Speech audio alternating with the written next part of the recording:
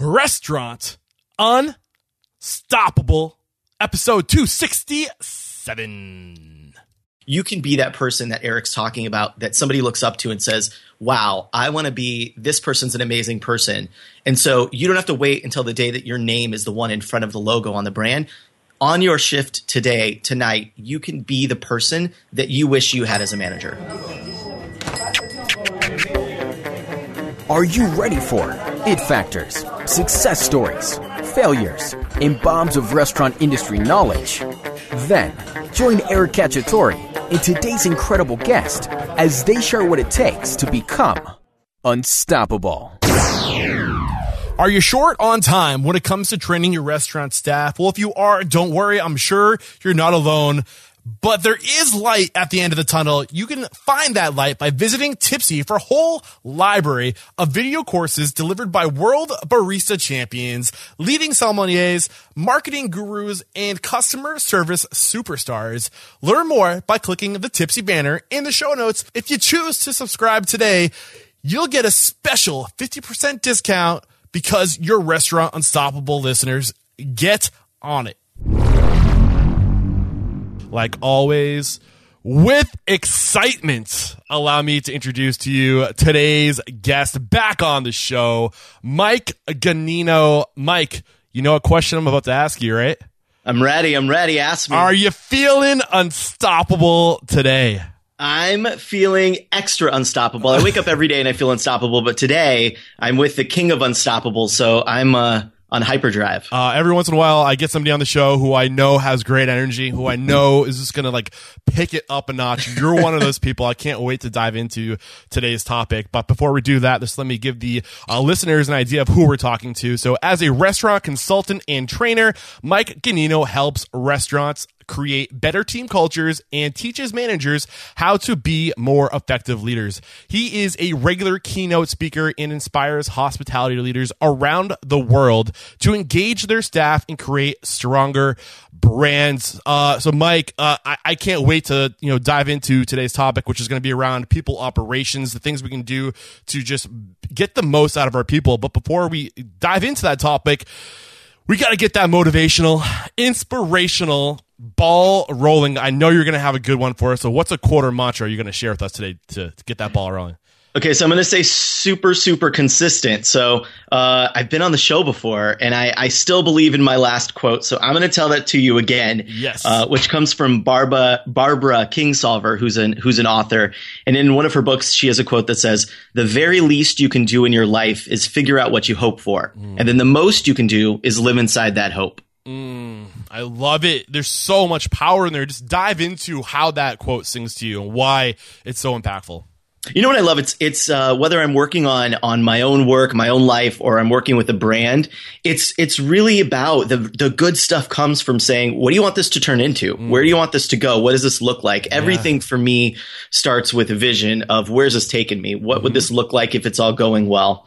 And so the first part of that quote is about that piece. And then the second half is about often we can put some words to that vision or what we want to do, but then we're really, really bad about saying, and I'm just going to stick my toe in and see what happens and ask what if and say yes. So the second part of that is about just go live inside that thing and see what you can create. Yeah, absolutely. And I mean, it's one of the biggest lessons I've learned from talking to so many incredible, successful people on the show is that they live with purpose. They don't just open a restaurant for the sake of, serving food every day or making having guests and just going through the motions. Like there is something that is behind that restaurant, a higher purpose, a higher meaning to the work they do. And when you live with purpose and you live to fulfill that mission, it makes showing up to work so much easier, and it's so much easier to get people behind you pulling are pushing you in that direction, everybody pulling in that same direction. It's so powerful. So great way to get this going. And why don't you just tell us a little bit more about you? What makes you an authority on the topic of people operations and kind of your track record in how you got to where you are today? Yeah, I mean, I think I'm an authority on it mostly because I'm obsessed with it. I think, we all go to work every day and we're going to spend a ton of our time there and living with purpose. Yeah. It's all connected. Yes, sir. So, we all go to work every day and I started working when I was 15 in Pizza Hut, and my family worked with me, my grandma, my sister, my uncle, my grandpa. And I didn't realize at the time that work was supposed to be something you didn't like. Like, we went to work every day. We had fun. I was doing it all through high school. And so it wasn't until later when I was in college and working that I thought, oh, people don't like going to work. I didn't get the jokes on sitcoms about like being mad about going to work, because I was like, work's kind of fun. Yeah. We take care of each other. We work together. We do all these things. And later on, when I was a manager at Potbelly and then became a director of ops and worked at Let Us Entertain You and then Homemade Pizza Company, and finally was a partner and chief operating officer at Protein Bar, I realized that doesn't happen everywhere, that you have to actively create an environment where people do good work. And so we often look at all of the different results we want to get and the things we'd like to happen, the food cost, the sales, the social media likes, or whatever the case is that we're working towards. And we don't stop and think, how do you actually get that? Mike, and I believe that you get it all through the conditions of the workplace, which is people operations. When did that click for you? Like, what did you have an aha moment where it was like a bomb went off and you're just like, whoa, my mind's blown. Like, this is what it's all about. Can you take us through that moment of like, Yeah, I have like a really specific one. When I'm speaking, I'm a keynote speaker, and so when I speak, I use this moment because it's so clear and visceral to me. I was working at Potbelly Sandwich Shop back when we had like maybe 10 locations, so we were still small and growing a lot. I ended up staying like 6 years after this, so the story didn't ruin it for me, but it definitely gave me some intention. So I was working with a GM who had been a GM at this place and that place and the other, had done it. One of those people that says like, I have 20 years of experience. And then I'm like, no, you really just have like 1 year of experience. You keep reliving it 20 times because you're not growing. So at the time, that was all I knew of a manager was my grandma, right? Who had been the GM of Pizza Hut. And then this woman that I was working with at Potbelly. And I would come in and I would say, I was an assistant manager, and I would say, hey, this is going on with these team members, or I'm trying to get so-and-so to do this, but I'm struggling with this or that. And she would say, there's this Hebrew quote, and she would say it, and it basically means, why is today any different than the others? And I remember one night sitting there and I was calling my grandma, and I was like, I'm trying to figure this out. We've got these new regional managers coming in to train for the new market we were opening in DC. And I was trying to really give them a good experience and work with my staff and grow my team and do all these things. And I had a manager who was like, why is today different than yesterday? Just do what you got to do. Get your stuff done, go home. And I called my grandma like so distraught. And I was like, I don't know what to do. Like, I'm just an assistant manager at Potbelly, and you were the GM of Pizza Hut, and like you really knew what to do, and I don't know what to do. And she said, well, just do what makes sense to you. Go talk to the team. If you're having an issue, go sit down and say, hey guys, here's where I think we need to go. How would you like to be part of getting there? What would you like to do? What do you think we're doing wrong? What do you think we need to do better? And I had been so scared of that because my manager at the time was like, no, you tell them what to do. You don't let the inmates run the asylum. Don't show any signs of weakness. And so my grandma just said, there's this other way, like do what we would have done at Pizza Hut. Like go sit down in the lobby and say, hey guys, like this is where we are. This is where we should be. What do you think's stopping us? What can we do? And so I did that. And we came up with this little game we were going to do. We did it early on a Saturday called On the Line. We lived in Chicago, so like the train line, I guess. So we did this on the line role play thing, and I had never really done that before. I was just getting my toe wet and doing improv, and so in Chicago at Second City, and I said, let's do some improv games and see what happens. And we called it On the Line. And it was really fun, and everyone opened up. We were able to come up with some like solutions for things. Everyone committed. And that to me was the turning point that night that I sat there in the office with the door closed, like almost crying. I'm like 21 years old, almost crying, thinking, what am I doing? I have no idea what I'm doing here, managing this store.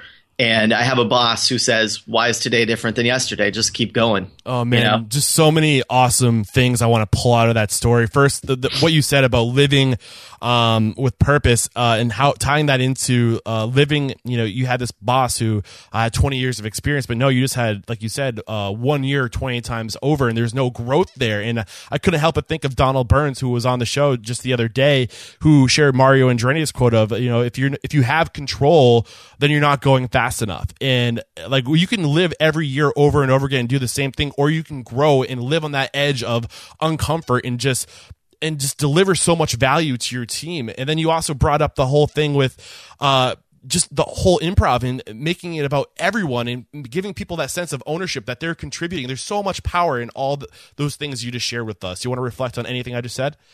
Yeah, the one thing I think I use if I'm doing a workshop for somebody, it often has a bunch of these improv activities in it, because I think it's just such a great way to just kind of live in what's existing. And so often what happens is there's these realities that are going on and we don't acknowledge them. Yep. Both sides, the employee and the manager, pretend that the thing doesn't exist versus saying, hey, can we talk about this thing and come up with solutions? So if anyone's out there and listening, improv is it doesn't have to be about like Tina Fey and Amy Poehler comedy. It could be this like therapy for your team about unlocking how to work together better. And I think it always led me to ask two questions, which are what if and why not? And I think if you ask that, you usually can come up with some cool stuff. Yeah. And just, creating that culture, that environment of where people feel like they can approach you with the issues. And if you don't let people know that they can approach you with these problems, you're just going to fester and grow and get worse. And if you break down those walls and you give people you empower them to approach you with these things that you may never notice until it's too late, and then it's gonna be way too much work to get things back to where they should be.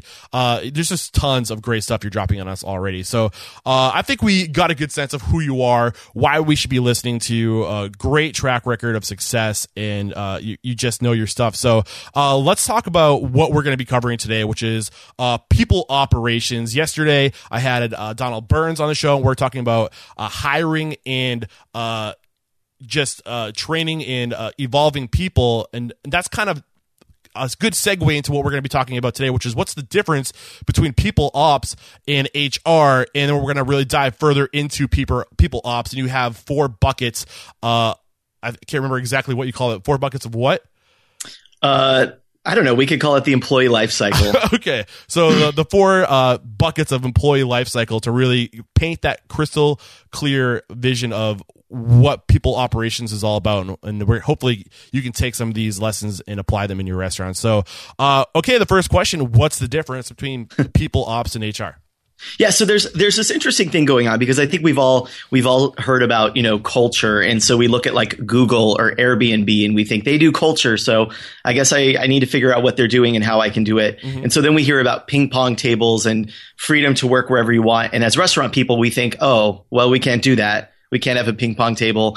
We can't have, free snacks all the time, stock options, and work from wherever you want. We've got to be in the restaurant. So then it's easy to discount all the stuff they do and say it doesn't work. But the reality is those things work for those companies because of who they are. So Google is really the one that started the like people operations craze. So there's people operations, there's HR. And the other thing I'm seeing a lot right now in that space is the employee experience team. So at Airbnb, which is a big, competitor with the hotel world, I guess, the disruptor of the hotel world, they have an employee experience team. Okay. So for me, the difference, if somebody says, hey, I really want to work on people operations, the difference is that HR has largely always been about compliance. Okay. It's been about how do we keep, you kind of treat the employees who walk in every day, who we say are our most valuable asset. We treat them like they're there to screw us over. And we try to protect the company from the people coming in and trying to pull one over on us. That's traditional HR, not all HR. I speak often to HR audiences, and there are people doing amazing work. But in a lot of organizations, we think of HR as the handbook, the policies, the anti-harassment, the non-discrimination, and the paychecks. Okay. Got it. People operation, and then employee experience is saying, what's everything look like the whole time you work here? So kind of like customer experience, but for your employees. Okay. What is it like every day? How's it feel? All of those kinds of things. And then people operations, I think, is both of those kind of rolled up. And if you look at restaurant operations, you should be looking at your numbers, your stats, how do things work together? And so there's a little bit of involving that in HR, looking at how many applicants do we have to get to fill one job. If you notice that over time it's becoming more and more applicants, then you might look at that and say, maybe we have an issue with sourcing the right candidates in the first place, and we should look at that. So people operations is about taking culture, about taking the HR side of it and marrying it with what we're so good at in the restaurant space, which is operations. How does this thing actually function? If every single day you had a rule in your restaurant that we needed 4 servers on the floor for every 25 customers, that's what you would do. And if you notice that wasn't working or you weren't serving customers, you'd add more servers. If you notice that the servers didn't have a lot to do, but the customers were happy, you would add less servers. So you'd look at your operations and you'd use your numbers and your stats to change things. People operations is just doing the same thing, but around the way you hire, the way you train, the way you promote, using data, using information to make better decisions. Mm-hmm. Can you give me some examples of where we're sourcing this data to be able to make these decisions? Yeah, I think, it depends, because in this restaurant space, and I'm sure a lot of folks listening, some folks are still using paper applications and someone's dropping it off and you have a pile of applications. So I would say create a system there where you can track how many applicants you posted an ad on Craigslist or whatever you're doing on Friday. And then next Friday, you look and see we had 20 applications. All right. If that's enough applications, then keep it going. If it's not, then you need to change something. So now change something on the second Friday and then see, did you get more applications the following week? If so, that might work for you. If not, that thing doesn't work. So that's a super lo-fi way of doing it. Hi-fi way is if you're using any of the online systems for recruiting, if you're using Taleo or People Matter or something like that, you can use the data there. How many people are applying? How many got through to first interview? It's really just saying, how can you look at that information? So on the hiring front, those are two examples, one hi-fi, one lo-fi. And then you're just plugging in different variables and seeing what happens when you do those things. All right. So right now, I feel like we're covering the recruiting part of people operations and the tools you can use to do the best you can in that process of recruiting. I'll dive further into that first bucket, recruiting, and things we need to know before we start listing some resources for the next bucket that you're going to share on us. Sure. Yeah. So the first thing that I work on, we were talking earlier, one of the things I do for people, they'll have me come in and say, hey, look at our people systems and help us see where things are and what we need to do. So the very first thing I always do, and there's 4 of them, like you mentioned, is talk about how you're attracting the right people. We often just think of recruiting as the get applications and hire people, but it's really about what are you doing the whole time to make sure that you're attracting the right tribe to you so that people are coming to you. I went to see Simon Sinek last night and he was talking about the difference between, I know it's pretty cool, fanboy. Just a real quick FYI, Simon Sinek, if you guys aren't familiar with that name, I've featured his book, Start With Why. It's an incredible book. If you really want to learn more about Simon Sinek's work, that book has rocked the world of so many people. And this is his new book that Mike's talking about. So if you haven't checked out Start With Why, that might be a great place to kind of, get on the Simon Sinek bandwagon. Sorry to interrupt. Keep going. Yeah. So he was talking about the way that the Army versus the Marines attracts people. So there was a recruiting event at a high school. The Army came out and sold the Army. This is why you need the Army. Come to the Army, blah, blah, blah, blah, blah. The Navy came. They did mostly the same thing. The Marine recruiter came out. He looked at the students and he was like, all right, I don't want any of you. This is what we're looking for in the Marines. People that want to do this, that want to create this, that want to live this life, this band of brothers moment. And I don't see any of you in the audience. So peace out. See you later. If you disagree with me, then I'll see you in the back of the room. Otherwise, have a good life, everybody. And it was like, that's what you want to be as a recruiter, as a restaurateur, as somebody leading people operations in a restaurant group. That's what you want to do. You don't just want to be like sifting through resumes of who shows up. You want to focus instead of attracting the right people. What would the people that you want working with you, that you want changing the world with your restaurant, what would they be attracted to? And then you need to broadcast that message. Really dive into the psychology behind what that Marine recruiter was doing. I know you're a psychology major. I stalked you a little bit before this interview to find out a little more about your background. So dive into what it is he's doing. What's going on in that situation, that example. I mean, I think a couple things. One, it's better storytelling. In the first version, the Army guy is just talking about the Army. In the Marine version, he's talking about what it's like to be a Marine, what that's like every day, what they go through, how they think, how they operate. And so people in the audience can start to say like, oh my God, that's how I want to live. They're not just listening to the Army recruiter say, hey, we do this, we go and do this kind of things. This is what life's like. This is what boot camp's like. This is what the missions you're going to go on. The Marine was going somewhere deeper and saying, this is what people who are Marines believe in. This is how we treat each other. This is what we think about. And so people in the audience then are starting to say, they're either one, they can opt out and be like, that is not me. Like, no, thank you, which saves him a lot of time. Like, that's not my place, which we could also do in the restaurant space by talking about the experience and what we're creating and what it's like to work in our restaurant. There might be people that are like, I'm not all about giving that level of service, so I opt out and you save time.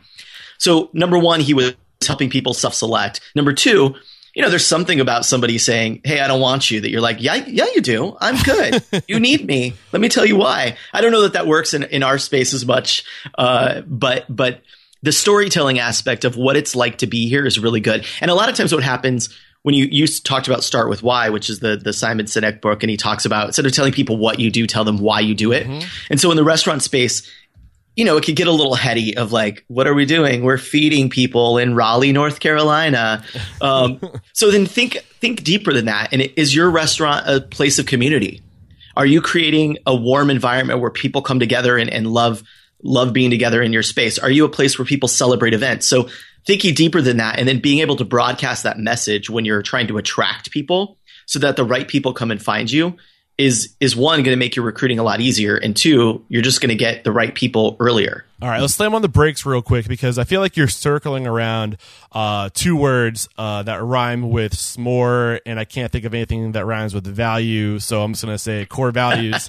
And I mean, what I think you're trying to say is, or what you are saying, you're saying it beautifully, is that you got to start with identifying what makes you special, what you're all about, what your core values are, and find people that share those same core values as you. And I'm sure mission and purpose lives somewhere in there too. Is that safe to say? Yeah. And I think it's probably starts with purpose or mission or why we're doing this. I think it actually starts there and then radiates out to the core values, because sometimes somebody might say like, one of your core values is community. And it's like, I don't really know what that means as like a 17-year-old, like pizza dude. But I might be attracted to like what you're trying to do with pizza. I might be attracted to that thing. And then the way you treat me, the way you shape me, the conditions in the restaurant can actually help me understand what community means more. So, because the issue so often in our industry, we're people's first job. Like, this is a lot of people's first job as a restaurant job. So we have some responsibility to help shape who they're going to become as employees. Which I think is so awesome. Like, how many careers can you get into where you have such an influence on people? You can mold so many young lives. You can influence so many people. You can give them the tools they will use for the rest of their lives to be successful human beings. That's powerful. Like, that to me, that's so appealing to know that I can be a picture of somebody you want to aspire to be more like. Maybe that's a little almighty to say, but like how exciting is that, right? I mean, doesn't that excite you guys listening in at this? Like, that you have that influence, that you can be that mentor in someone's life. There's so much just reward in that alone, wouldn't you say, Mike? Totally. And one of the things I'll add to that, by the way, because I think there's probably a lot of folks who are listening to this show. One of the things I love about the show is that it's here for people who own restaurants, but also people who are running shifts, who are shift managers. One of the things I say all the time when I'm speaking or working with teams is you got to get that frontline leader job really dialed in. That's the most important job in your restaurant. Those people have more impact than the owner, than the general manager, the shift managers, the bar managers, the folks who are there every moment in the trenches, in the decision making of there's a customer in the lobby, they're happy, they're not happy. That shift manager is the one who makes a decision to do something. And so often we don't think about those jobs as owners and managers. It's very easy to think when we're doing the show or talking to the show that there's owners and managers listening to us. But I hope somewhere right now, driving their car on their way to a shift where they're going to close tonight, there's a shift manager listening. And what I want that person to understand is you don't have to wait for somebody else to be a great leader. You don't have to wait for somebody else to say, this is going to be an amazing shift. Yes. You can be that person that Eric's talking about, that somebody looks up to and says, wow, I want to be, this person's an amazing person. And so you don't have to wait until the day that your name is the one in front of the logo on the brand. On your shift tonight, you can be the person that you wish you had as a manager. I love it, man. So, I don't know if we got off track there, but it was totally worth it if we did. So just to bring it back to recruiting, you kind of walked us through that military recruiting example and what you need to be doing, like spelling out who you are and what you're all about. And you also mentioned something in there that ties back to what Donald Byrne said the other day: is make it challenging. Don't just hire anyone. Make it so like somebody really wants to like prove to you that they can be a part of what you're looking for. What else? Is there anything else that falls under this bucket we're covering right now? I think the only thing I would add is really rethink what we call it. So we call it recruiting. I would call it attracting. I would change that word to attracting, and then I would say recruiting is to operations as marketing is to sales. Think of recruiting as for your operations, for your team. You are trying to market to these people. And the reality is, and I hear this all the time, we don't have enough employees. We're struggling. So this idea that we can walk into the interview room and be like, what's up? You want to work here? You got to be awesome. We have to do some storytelling too. We need to attract great people. And then the interview process should be about learning about each other. It should be like dating. It shouldn't be about proving anything, because then we set up this thing where it's us against them, and they're nervous, we're nervous, and everybody's trying to put on their best face. What I think interviewing should be like is a first or second date where it's like, I'm just trying to get to know you better. And you should be trying to get to know me better so we could figure out if this thing's going to work. Because if we're both just putting on our best, then when I show up on my first day, we're both disappointed. It's like, if somebody's on Tinder and it's like what you presented of yourself is not what showed up on that first date, that doesn't work out. Yeah. So I think recruiting is to operations as marketing is to sales. And we need to think of it as we're trying to attract great people to come be part of our team. I love it. Man, my mind is like herding cats right now. Like there's so many like things I want to like pull out and I just don't know how to organize it. But I think it's worth talking about what you were saying about attracting and having the mentality. I think it's a lot about mentality of what is recruiting. And you said that it's not about how do I say this?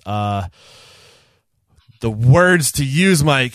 I'm usually not out of lots of words. This doesn't happen often, but I feel like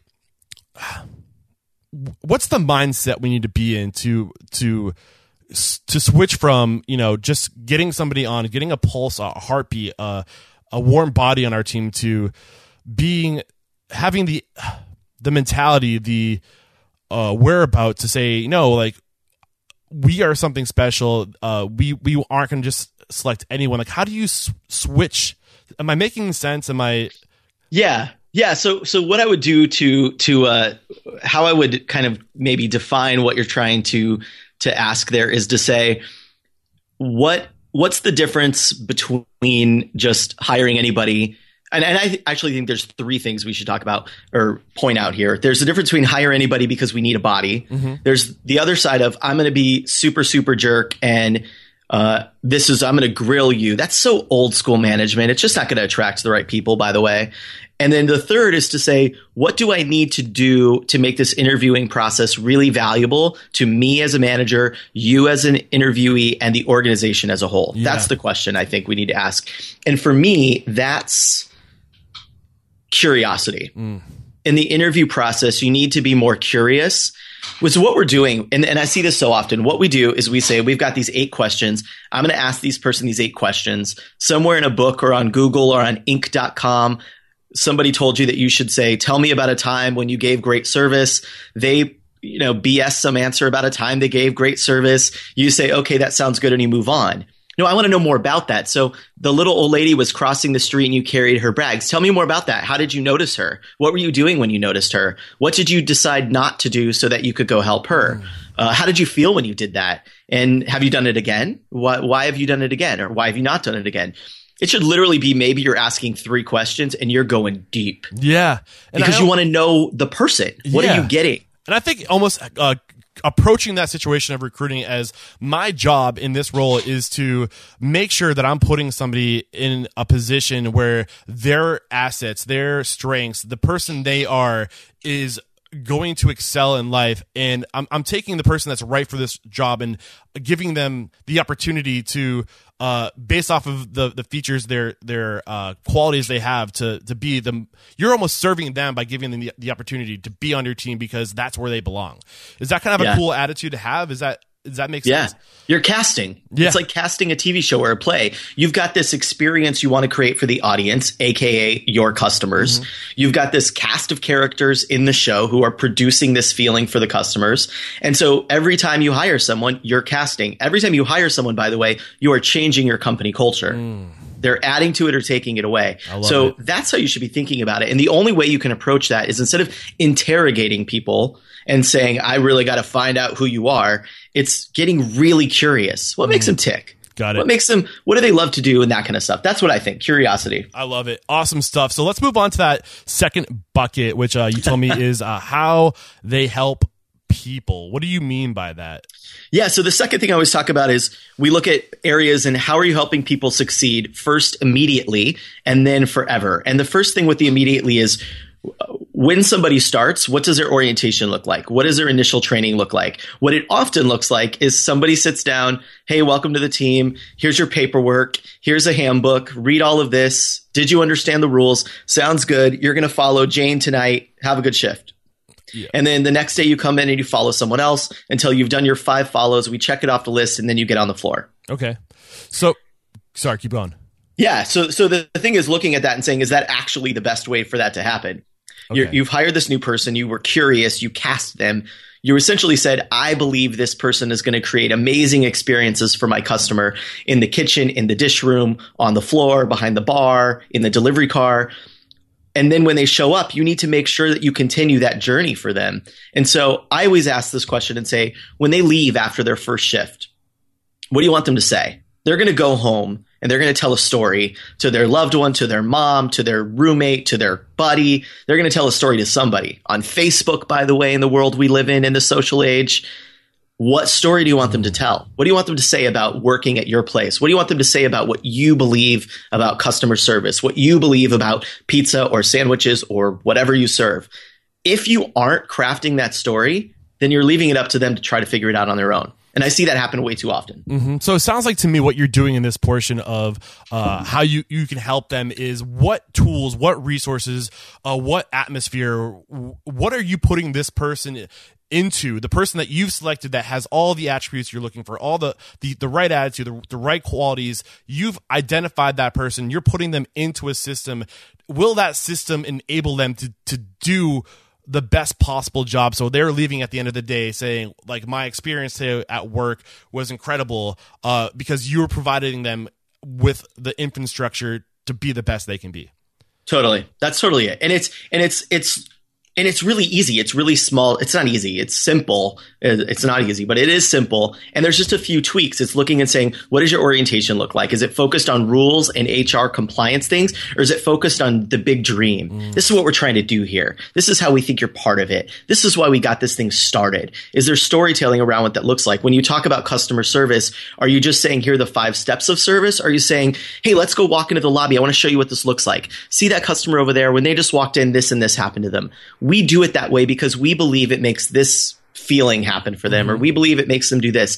That's such a different experience. And it also, this help them succeed bucket immediately and forever is also around training. What does training look like? How have you set clear expectations? I spend a lot of time working with people around training and what are the main questions you should be asking to make sure that you're getting clarity to people about what needs to happen. And I was listening to the show recently, and there was somebody who was talking about every time you train someone, you lose like 10%. It degrades 10%. I think maybe Ryan Gromfin. Yeah. So every time it degrades. The only way around that is to make sure that you're continually keeping it awesome. Yes. Keep going in and recharging the people who are training. Keep going in and resetting expectations with everybody, making it really clear. So helping them succeed is about a really killer kickoff. There's actually this really strong research around the first 90 days of someone's experience in your company, which in the restaurant world seems like a really long time. For the rest of the world, that's a very short time. But the first 90 days impacts whether they're going to stick around very long, and it impacts how successful they are with your company. So where I would spend time is I would get really dialed into those first 90 days. What happens to them? Who do they meet? What do they learn? What does training look like? How often are you as a manager sitting down with them and saying, how are things going? If you can nail those first 90 days, you're probably pretty set up. So when I work with an organization on their training or people systems, we spend a lot of time talking about what do the first 90 days look like. Awesome. So I'm just going to try to summarize and see if I took away what you intended to be taken away, which is the second part of how you can help people, the giving them the resources to help them. It starts with real broad conceptual stuff, the why, our purpose. This is the reason why we do things, certain things the way we do it. And then also more of the physical, I guess the word would be like the standards, the systems, the processes, the what's the word? It was just in my mind. I'm struggling today, Mike. This isn't happening. The mechanical stuff. That's the word I'm looking for. The mechanical stuff that will paint a picture of perfection of what the job done right looks like, so they can be successful in their job. Is that safe to say? Yeah, totally. Okay. And the only thing I would layer on that is then saying, there's this idea that like good people or bad people come to work, and you got to get the good ones. I actually disagree with that. I think good people do bad things in bad environments. And I think bad people do great things in good environments. We discount the impact of the environment, of the room, of the space. And so as you align your orientation, your training, your first 90 days, the expectations, getting clear, all the things you just said, I think the other thing is to really look at it and say, what does it look like and feel like in here every day? Is this the kind of place where people look to their left and look to their right at their coworkers and say, those people have my back? We could do good work together. I feel safe here. Is it a place where they feel like they're getting a lot from management? There's a lot of focus and help on them succeeding because, and I've learned this over and over and over, conditions matter more than anything else. Absolutely. We think it's like I hired a good person, and then I actually just I looked back to when I was on the show last time. I had asked on Facebook, hey, what would be helpful for me to talk about? What would you want to learn? And somebody said, well, I keep hiring people who interview really well, and then they turn out not to be great. Oh, so what do I need to change in my hiring? Me? Like that's what I'd be asking myself. My thing right there is you don't have a hiring issue. You've got a culture issue. Yeah. You've got an environment issue. And we just need to work on tweaking that a little bit. Mike, I completely agree. You can't put good people into bad circumstances. You can't set them up for failure. And what I'm hearing from you is once you get that good person, you need to put them in a situation, into a funnel that's going to steer them to success. Whether it be the broad conceptual stuff or like the systems, the processes, the procedures, the tools they need to do what you expect from them. And if they're not doing it right, is it them or am I enabling them to do it is what I'm really taking away from this. 100%. 100%. Awesome stuff. So let's move on unless there's anything else you want to drive home on this topic of just giving them the tools to help them do it right. No, I mean, we could talk probably for 3 weeks about training and organizational design. So I think that's a good entry. And then Real people quick, can find us to learn more. Before moving on, I really like to extract resources and tools that we can implement to plug into our business to enable us to do this for our people. So, what are some tools that you know of that people can use in their restaurants to help with the training? Yeah, I think wink. There's so many options. I don't know what the wink wink is. I'm missing it. I'm so my sponsor and somebody that you have been working with, Tipsy, is one of the tools I can think of. Right. Which is a great platform. Do you want to explain what that is? Yeah, so Tipsy is this great resource. So it's online learning. So you pay a monthly subscription fee, a low amount, and then you have access to all of these thought leaders and trainers on specific topics. So I did a video course for them.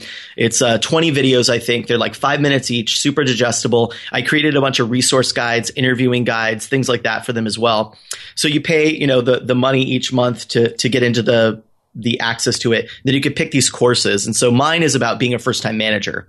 So I did a whole series around what is it like to be a first-time manager? What do you need to know? What do you need to do? How do you handle difficult conversations? How do you handle difficult guests? How do you schedule efficiently? All those kinds of things. I know there's other ones on customer service with my buddy who wrote Hello, which is one of my favorite books. Yeah, she has a on great the show. series. Karen, right? Yeah.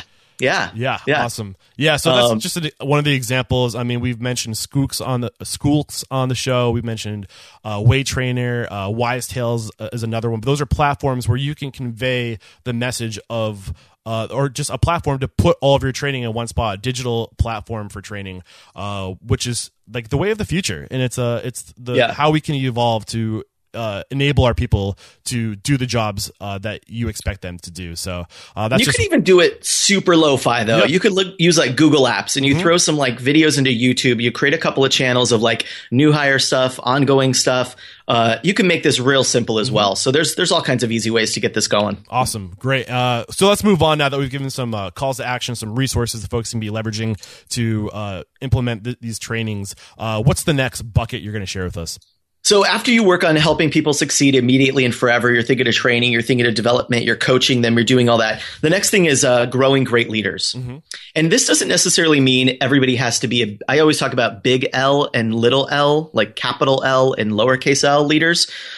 Leaders are people who other people want to follow. And so whether or not you promote somebody to be a shift manager or a bar manager, you have people who others are following. You've got those people in your location who everyone goes to. They know they're the one who know the stuff. They're the one who can help them.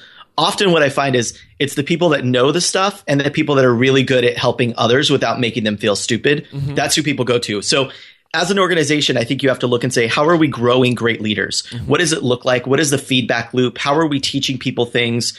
How are we involving them in the conversation? So we're going to make some decisions. How do we get everybody together and say, hey guys, here's some stuff we're thinking about. What do you think we should do? Because what happens so often is we make all the leadership decisions. We go back to our leadership office. We make leadership decisions. About half the time we're wrong. So we're 50-50 anyway. We come out, we tell the people, I've made some decisions. Here's what you need to know. Like I said, half the time we're right, half the time we're wrong. They then go to work in that system. The system's wrong. They come back. We're accountable for everything. We feel stressed out. So I don't understand why you wouldn't just go and say, hey, here's some stuff we need to work on as a restaurant. We need to think about wine sales. Wine sales have been dipping lately. What ideas do you all have? What do you think we could be working on? Where do you think we're falling apart here? Get some agreement, get some work going, test some things, and then you go back to them and say, hey guys, we did your 3 ideas. It looks like these 2 worked. This one didn't seem to work. What do you think we should do? Should we toss that one? Should we do this? The challenge that I think people have is that they think that managing people is what you need to do. I think you need to manage the process because nobody really wants to be managed. Nobody comes to work and says, please manage me. I want to be managed. We want to be led. We want to be inspired. We want to be focused. We want to be encouraged, but we don't want to be managed. So I think as a manager, your job is to manage the process and let the people work within that and then say, okay, something's wrong with the system because we're not getting it right. Let's tweak it. But it's not our job to fix people. It's our job to manage the process and then get people involved in that. So growing great leaders is about saying, before you need them, before you need to promote somebody, how are you getting them involved in decision making so they can learn that? They can learn how we make decisions. They can learn how do we think about accountability? How do we think about P&L responsibility? Because what happens so often is we don't do that. And then all of a sudden we say, we need a bar manager. Let's promote this guy. He goes into the role and then he struggles for 90 days to half a year to figure out how to do that. What if you were constantly teaching people leadership all along? It's kind of like customer service. Back in like 1980, if we needed customer service, we would have gone to like a customer service department. There were no books on customer service. Nobody was talking about customer service. None of that existed. But today we realize everybody's job is customer service. I think eventually we're going to realize it's everybody's job to be a leader. Some of us are in charge of managing the system. We have to manage the system, manage the process, manage towards that. But it's everybody's job to be a leader. Because think about it. If you're a restaurant and someone's at your front counter working at the POS at a quick service place, someone's on the phone handling a pizza order, or someone's in the lobby seating a guest, they are the leader of that experience. And if you're not teaching them leadership skills, you're leaving a lot. I love it. And like just to summarize in a few words, it sounds like manage the process, manage the system, lead people. And let's like, how do you lead a person though? I feel like we can get some clarity on the right way to lead a person. Is that a tough one? Yeah. I mean, I think it's saying you don't need to focus on leading I think it's changing the perspective a little bit. And instead of saying like, I need to lead the person or I need to guide the person or manage the person, I think it's saying I'm the kind of person people want to follow. Okay. Because that's what leadership is, right? It's getting people who follow you. And so whether that's you with your show and getting followers, getting listeners, whether it's me as a speaker, it's not about saying, hey, here's the things I'm going to do to you so I could be your leader. It's about saying, I need to add value and contribute in a way that makes you want to follow me. So if we go back to what you said in the beginning, when I said there's that shift manager who's in their car listening to the show on the way to work, they don't need to wait for permission to be the kind of leader they wish they had. This is where that comes in. Just be that person who people would want to follow. So a couple things I think there are: focus on how you can serve the team. Mm-hmm. So asking, what does the team need from me right now? Not what do I need from them? We start our pre-shifts often saying, here's what I need from you today. Here's what you got to do. Shift that a little bit and say, hey, here's what we're up against tonight. What do y'all need from me to make that happen? How can I support you? What would you like from me so that you can achieve those things? When you're sitting down with someone in a one-on-one, you say, hey, here's where things are. Here's where we were talking about them going last time we met. What can I do to support you in that? What do you need from me? Are you getting enough feedback? Are you getting enough information? Are you getting enough training? So being a great leader, first of all, or being the kind of person someone would want to follow, I think is number one about focusing on what you can do to help them succeed. Number two is about providing a ton of clarity in an inspiring way about where everybody's headed. Why are we doing this thing? We're all on this little spinning circle rock together. Why did we choose to be in this location, in this restaurant? Where are we going? Where's this taking us? Awesome. And listening to you talk, and I've picked up on this from the very beginning of what you're saying, what you're sharing with us is so spot on with the recent guests on the show, like Cameron Mitchell and like John Buchanan, which is somebody I'm sure you worked with, right? With Let Us Entertain You. Like what they were saying to us was most operations stop with giving the processes, the systems, the procedures, the how, the operations book, that stack of book, but they don't go to that next level of greatness, which is developing leaders. And how to develop leaders is to teach them how to be, how to think. And you do that by being the example of what a good person is, of what, like, how do you manage yourself? How are you treating other people? Are you acting in alignment to your core values and the mission and what your business believes in? And then being that shining example and correcting people when they're thinking wrong, when their mentality isn't where it should be, and saying, this is why we need to think like this. This is the reason why, and this is going to be the outcome when you do think like this. You're teaching people how to think, so others want to say, wow, Mike, he just gets it. He's so good. He's so respectful. There's so much dignity there. There's so much greatness in who he is. There's honor there. Words like integrity, honor, respect. That's what I'm hearing from you. Is that fair? Totally fair. Yeah. I'm a little excited there, Mike. I know. I love it. I love it. It's the idea that it is our responsibility to teach other people how to do what we know how to do.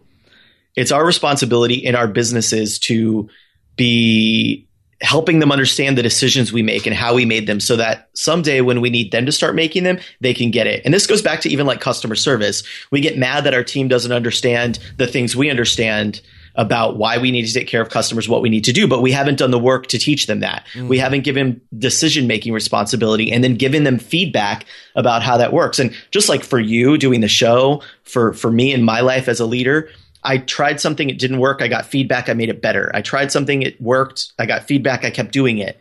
And so if you're not giving that to your team a lot, and that's where I find we often fail as leaders, we're just not giving a lot of feedback. We usually come in and tell them like when something didn't work, but we're not giving them a lot of feedback along the way. And we often wait too long. When we see something, we don't say something. It's like those signs on the subway in New York are my favorite, or Chicago, where it has like a backpack sitting alone on a seat. And it says, if you see something, say something. Yeah.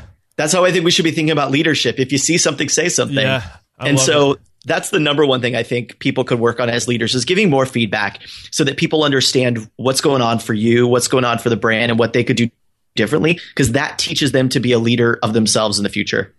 Man, this is awesome. I'm loving it. I really am. This is turning out to be incredible stuff. So the last bucket we have here is helping departing staff. Why is that so important? They're leaving us. What do we care what they do with their lives? They're not my problem anymore. Let's dive into that. Yeah, I think this is one thing, I have just this for the other... record, that's not how I feel. I know. Okay. I know. You're playing the... I saw you like turn into another character there, so I know.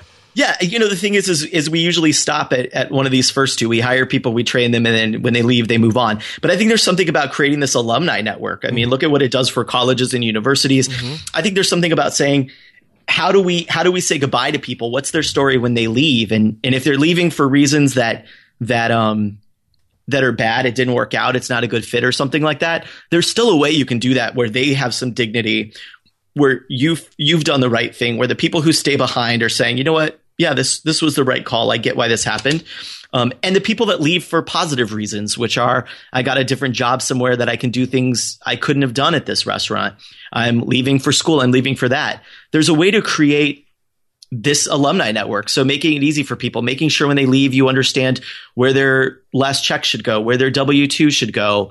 I think, this is really wild. This is my like crazy idea, but I think that people should create some kind of Facebook group or something for former employees of XYZ restaurant. I think you should, if you're using MailChimp or something for mail, you should create a newsletter that goes out to former employees. Here's what's going on here. I think you should invite them to company parties.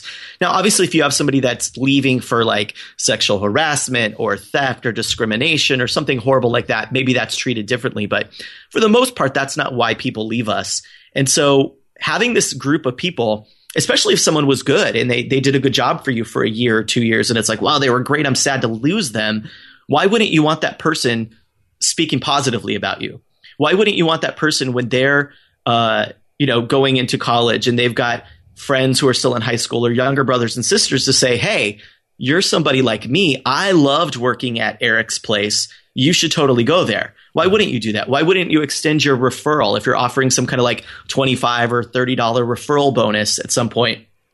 Why wouldn't you extend that to the people who used to work for you and did a great job? Why would you just let it end? Yeah, absolutely. And they say, birds of the same feather flock together. Like if you have good people, they're going to know other good people and they're going to try to help those good people. Like I worked at, John's Crab Shack, and it was the best experience of my young adulthood. And I have a little brother, I have a younger sister, and I have friends who are still in college who are going to need a job when they come back for next semester. And I just graduated. Like I'm going to hook them up with the best job in town.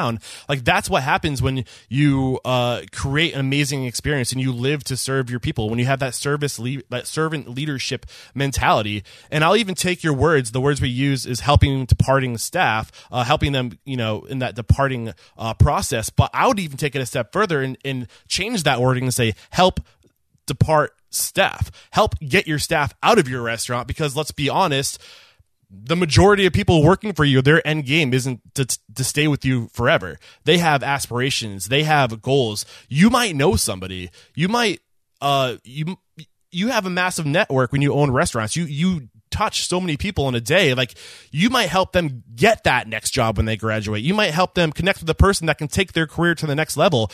Push people out of your restaurant. Don't make it about your restaurant. Make it about them. If your goal in life is to serve other people, this is a socially intelligent people industry. It's all about serving others, and it goes beyond just the job. It's serving them in their lives. Is that safe to say? Yeah, and totally safe to say. And think about the thing we were talking about at the beginning where you wanted to attract the right people. And so you were saying, we were talking about purpose and what you want to do. And I think we need to move beyond purpose being like, we serve pasta to people in Greenville, South Carolina. And purpose is really about, we create a sense of community. We create an opportunity for people to get together.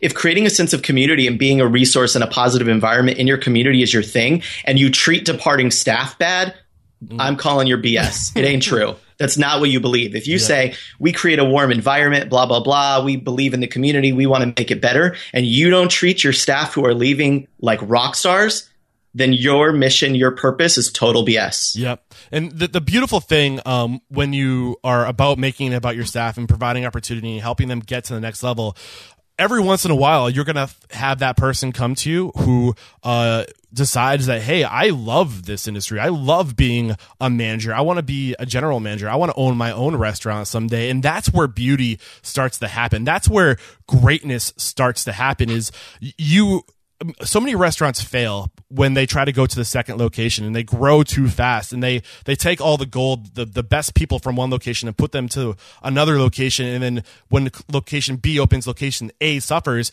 When you make it about developing people and providing opportunity to people, and you're constantly just it's like a machine of developing people, you can grow your business laterally and provide new roles for new chefs, sous chefs into executive chefs, managers into GMs, and you just have this massive just world of opportunity for people. Not everyone's going to stay with you. Maybe some people might go start their own restaurant group, but who cares? It's about making people achieve whatever it is they're after. And if you can think selflessly, amazing things can happen for you and for other people. Sorry, I got really worked up. Oh, it's good. This is the thing we need. My heart rate's worked up, right? We need people. Whoever's driving in their car is getting really excited. Yeah. They're pushing the pedal deeper. They're pumped up by this part of it. But I think that final part of helping, the folks who are leaving you is super important, and creating an alumni network where you've got this pool of people who are just huge in promoting you. By the way, they're probably likely to stay on customers as well. Mm-hmm. If they've had this great experience and they love you and you're involving them and stuff. So I think it's an important part that we forget. We often think, how do we fire people when we need to? But we need to reframe that. Mm-hmm. Yeah. At the end of the day, it's about impact. It's about having the deepest and most impactful relationship you can have with others. And that all starts with people operations and just impacting people. And I mean, I think that's a good way to kind of wrap up this conversation. Is there anything else you want to lay on us before we have you call somebody out?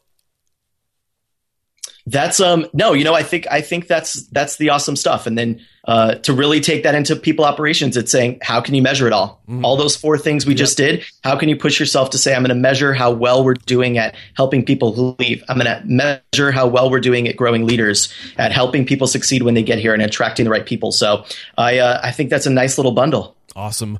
Great stuff. This was a lot of fun, Mike. How can people connect with you if they just found incredible value in what you shared with us today, which I'm sure they did find? How can we connect with you to learn more about what you know and to maybe even to lean on you for some more expert advice? Yeah, I think the easiest way to get started is just go to mike.tips, as if you're getting tips from me. Tips on how to do things. Just go to mike.tips, and then we can hook up via email. I'll send you a little guide with some questions you should use on that, help people succeed. So mike.tips is pretty easy. And then if you can figure out how to spell it, or you've got a good Google search, you can look up Mike Ganino, and that takes you to the Instagram, the Twitter, the everywhere. But mike.tips is the easiest. And just keep in mind, guys, this is episode 267. So just head over to restaurantunstoppable.com/267. We'll have links to those pages, those resources Mike just mentioned, and to the other resources we mentioned in today's episode, to the books that were brought up. I'll try to link to all those in the show notes page. And Mike, I end every episode now by having you call somebody out. You have a massive network of just amazing restaurant professionals that you know. So who are some guest mentors, some people who have just had incredible success in their restaurants, who can come on the show to be guest mentors? So I think the coolest thing you could get, I've got 2 people for you. The coolest one that would make you the absolute, you're already a rock star to me, Eric, but you would be even more of a rock star, is if you were able to get Mr. Rick Bayless on your show. Ooh. From Frontera, from Choco, from everywhere. He's my idol. Not only is the food amazing, not only is the service amazing, but the way he treats his staff is top notch. So if you could get Rick Bayless, that to me would be like, you are an Oscar winning. You should get a James Beard Award for this podcast. So Rick Bayless is my number 1 request. He has been on my hit list for a long time. I'm going to send this interview to his people, and hopefully he listens to it, and hopefully we can get him on the show. He would be incredible. Who else do you have? You said you had 2. We got it. By the way, my little trick that I learned for that is figure out when he has a book or a show or something coming out, because then they all want to come on and promote it. So, the second one is a much smaller version of that. So Rick Bayless obviously comes on and tells you all the success. The other one is there's a place in Chicago called Semitas Puebla, Cemitas, and it was started by this guy. It's a type of sandwich from Mexico, and it was this guy who started this little mom and pop. It's been on diners, drive-ins, and dives. He started it. He kept it going. His son has taken over. They've opened more locations. They've taken that original idea, blown it up into a very cool concept. They're adding catering. I think that would be a really interesting mentor for the show. His son's name is Tony. So Tony from Semitas Puebla could be on the show, because I think that he's experimenting, he's trying things, he's learning, and he's building this brand, which I think a lot of your audience is working on right now. So I think it'd be a really relatable person to learn from. Awesome. Tony, Rick, look out, guys. I am coming after you. I'd be honored to feature you, to profile you, to find out what makes you you as a guest mentor on the show. Mike, man, you are unstoppable, dude. Awesome stuff today. Thank you so much for taking the time to join us and to make us all a little bit better. I'm feeling like this won't be the last time we have you as a guest on the show. I'll be back. Yes. All right. That's it. Wow. That was an awesome interview with Mike Ganino. I hope you guys enjoyed it as much as I did. I mean, Mike is one of those people that makes me nervous. When I talk to him, he's so precise. He's so clear in what his thoughts are. He delivers his messages so cleanly that it's intimidating. Like, for me to try to match his preciseness, his clarity, it's almost intimidating. And I hope you guys could see like just how impressed I was with him today in his advice. And I hope you guys are taking his advice. It was amazing stuff. I just loved talking to Mike today. And, after, just sitting and marinating in today's discussion, and some things came up in today's discussion about like Simon Sinek and why, and this whole conversation's around, the people operations is about impact and helping other people and making it so others can be successful. And I stopped and I reflected and I thought to myself, wow, so much of what I love in this industry was in this conversation. It's about helping other people. It's about making people, or providing the resources, the way of thinking, so people can be the best version of themselves that they can be every day. And that's what I'm doing here with Restaurant Unstoppable. I got into this industry because I love serving people, or I really truly started to fall in love with this industry because I realized that I love serving people.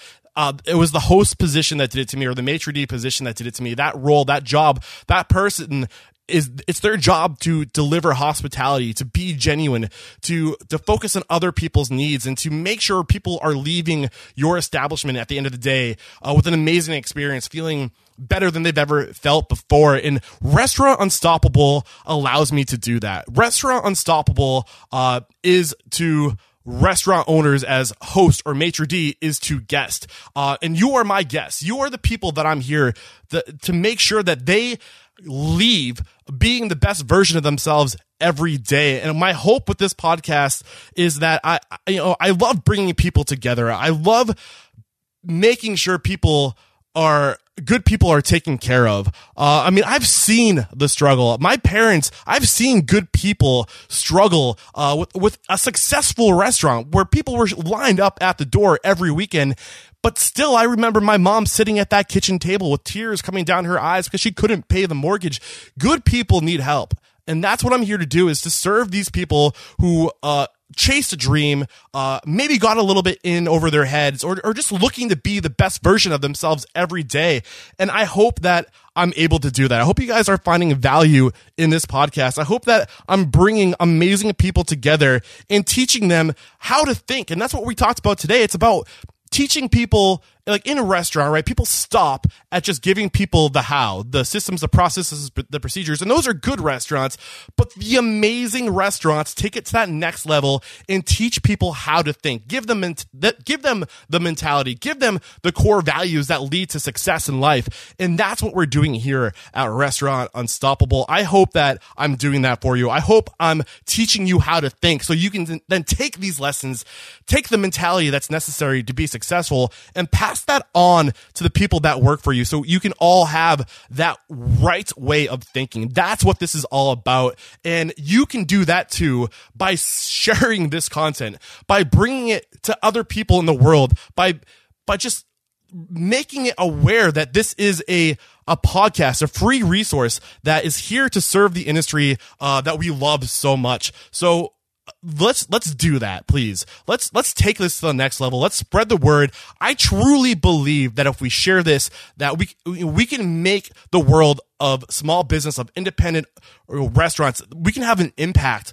and make the world a better place, because we're going to make people think right. We're going to give the tools to the people in the world to just be amazing people. So let's do that. I'm sorry, that was a rant, but there's just so much running through my head right now that I had to get out. And this was an incredible interview. I'm jacked up. Mike and Nino, thanks for coming on. Thanks for cheering me up, or not cheering me up, but just, psyching me up. This was a moment of aha for me. And I hope you guys are like, maybe you're laughing at me right now. If you are, that's fine. But the energy, the passion I have is genuine. And I sometimes I just got to let it out. So I hope you guys found value. In today's episode, the reason why we had Donald Burns on the show the other day, and we had Mike and Nino here today to talk to us about finding good people, and the reason why we're having this discussion is because the number one challenge I get from my guests, and this is why I asked the question at the end towards the end of the interview of what's your biggest challenge and how are you dealing with it, is to find out where the pain is, so then I can get the people who have the prescription, who have the medicine that you need to solve, to cure that pain.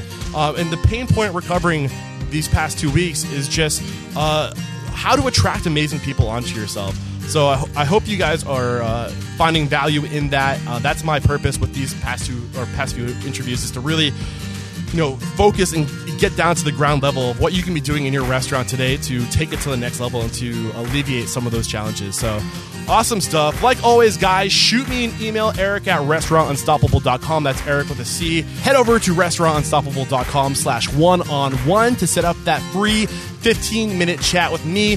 I have a massive aerial view of what it takes to be successful in this industry, the attitude you need, the experience you need, how to find a mentor, any of these things. Maybe you just need motivation. Maybe you need inspiration. Maybe you just need somebody to get some thoughts out loud, to share some feelings, like I'm here for you. Maybe you want to connect with a product or service that you can leverage in your restaurant, or tool, a resource. I can help you connect with the right people to, or maybe even help you make the right decision on what's best for you.